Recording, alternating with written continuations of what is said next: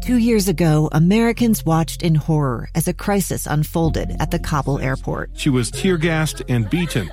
Images of thousands desperate to escape Taliban oppression filled our news feeds. More than 80,000 Afghans made it to America. But the story didn't end there. It was very cold. There was no power, no heat. Who would help our newest neighbors? I'm Andrea Smartin. In Stranger Becomes Neighbor, you'll hear the stories of some remarkable refugees who left their homes and their dreams behind, only to start over from zero. Their only possession was 3 blankets. And you'll meet Americans who stepped up to help them. You want me to come when you deliver your baby. What can one person do in the face of an international disaster decades in the making? That's Stranger Becomes Neighbor. Find us at kslpodcast.com. Follow us on Apple Podcasts or anywhere else you listen. Inside Sources. Welcome back to Inside Sources here on KSL News Radio. It's great to be with you today. I am Boyd Matheson. We're keeping our eye right now on President Joe Biden, who is having a press conference following meetings at the NATO summit in Brussels. We'll continue to watch that and go to that. He made some remarks just prior to opening it up for questions, and I want to go to some of those comments from President Biden first. This NATO summit, a very important one in terms of allies and alliances for the United States around the world. And let's go to some of President Biden's comments about Russia and China and why this alliance is so critical to the country. Russia and China are both seeking to drive a wedge in our transatlantic solidarity. We're seeing an increase in malicious cyber activity. But our alliance is a strong foundation on which our collective security and our shared prosperity can continue to be built. And I made a point to make clear that the U.S. commitment to Article 5 of the NATO treaty is rock solid and unshakable. It's a sacred commitment. NATO stands together. That's how we've met every other threat in the past. It's our greatest strength as we meet our challenges of the future, and there are many.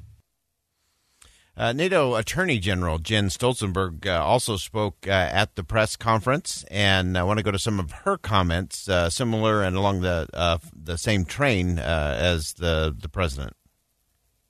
We are concerned by China's coercive policies, which stand in contrast to the fundamental values enshrined in the Washington Treaty.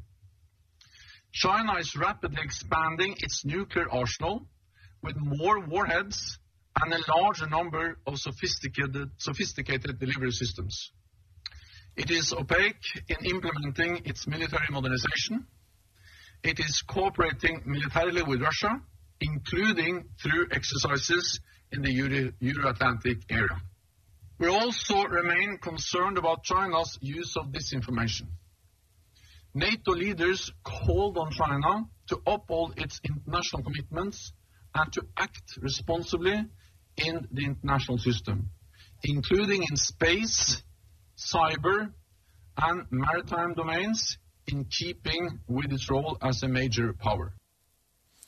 Again, those are remarks coming from the NATO summit in Brussels. We're going to go live now to a press conference with President Biden, taking some questions from journalists. Let's take a listen in. Again, these are important conversations that are taking place. Looks like we're getting a question now regarding the Ukraine and what the action plan might be from the United States and NATO allies dealing with the Ukraine and Russia's aggression there in parts of the Ukraine. And here's the president's response. You know, school's out on that question.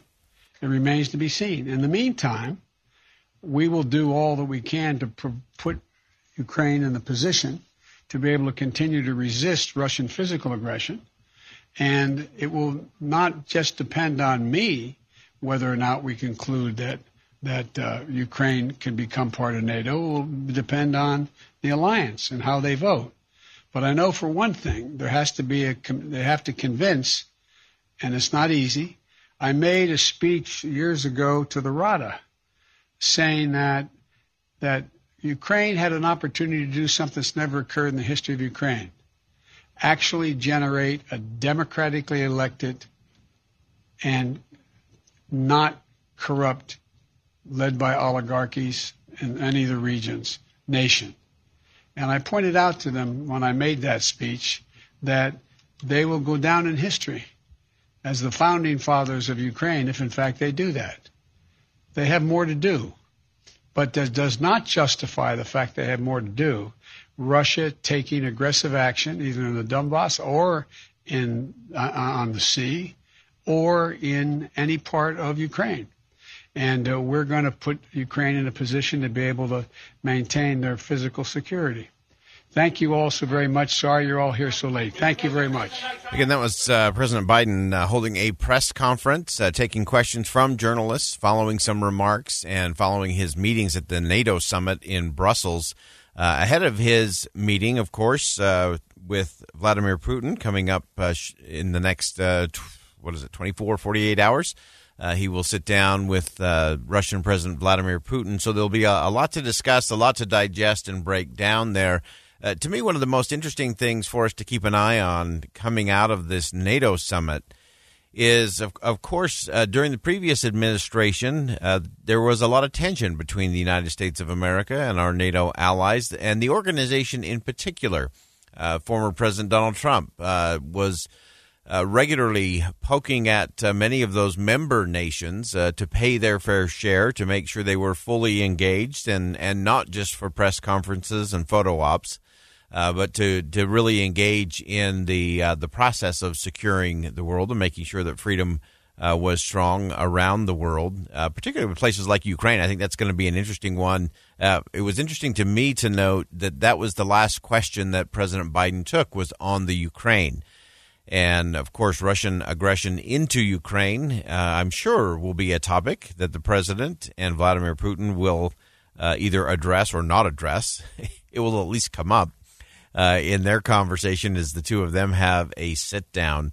And so an interesting opportunity. It does seem to be that there is a lot of positive energy coming out of the NATO meetings, that many of the members there are feeling good about the tone from President Biden and what that means for the alliance moving forward and America's role in it.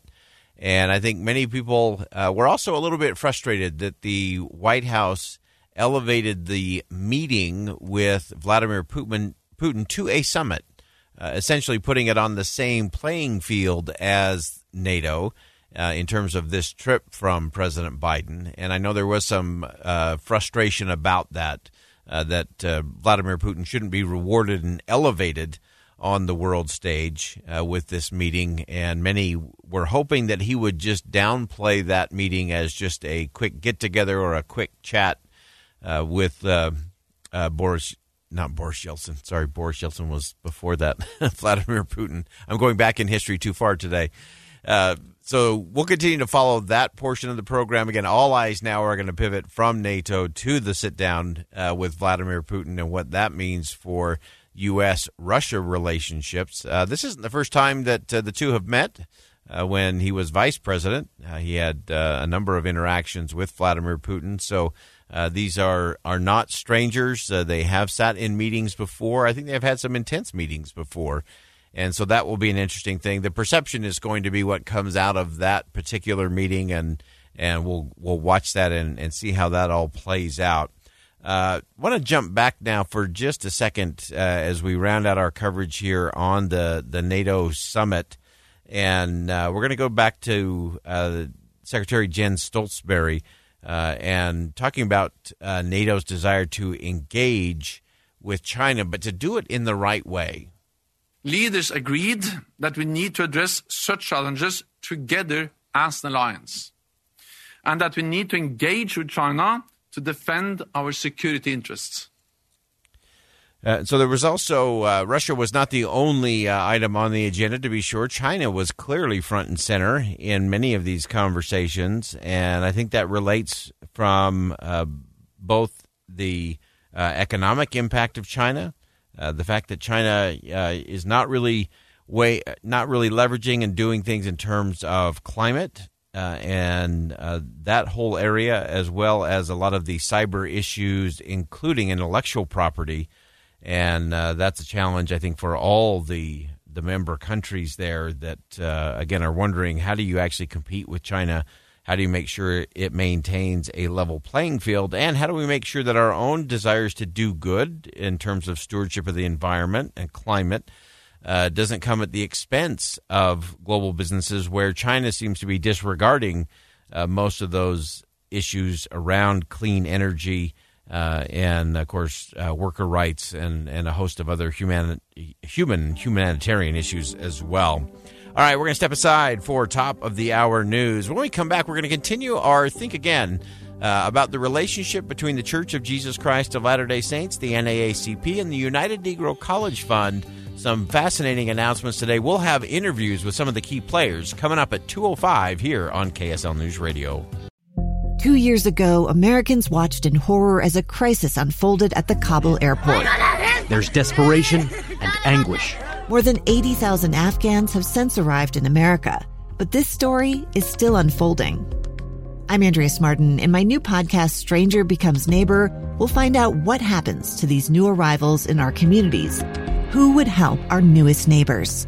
Follow us at kslpodcast.com, Apple Podcasts, or anywhere else you listen.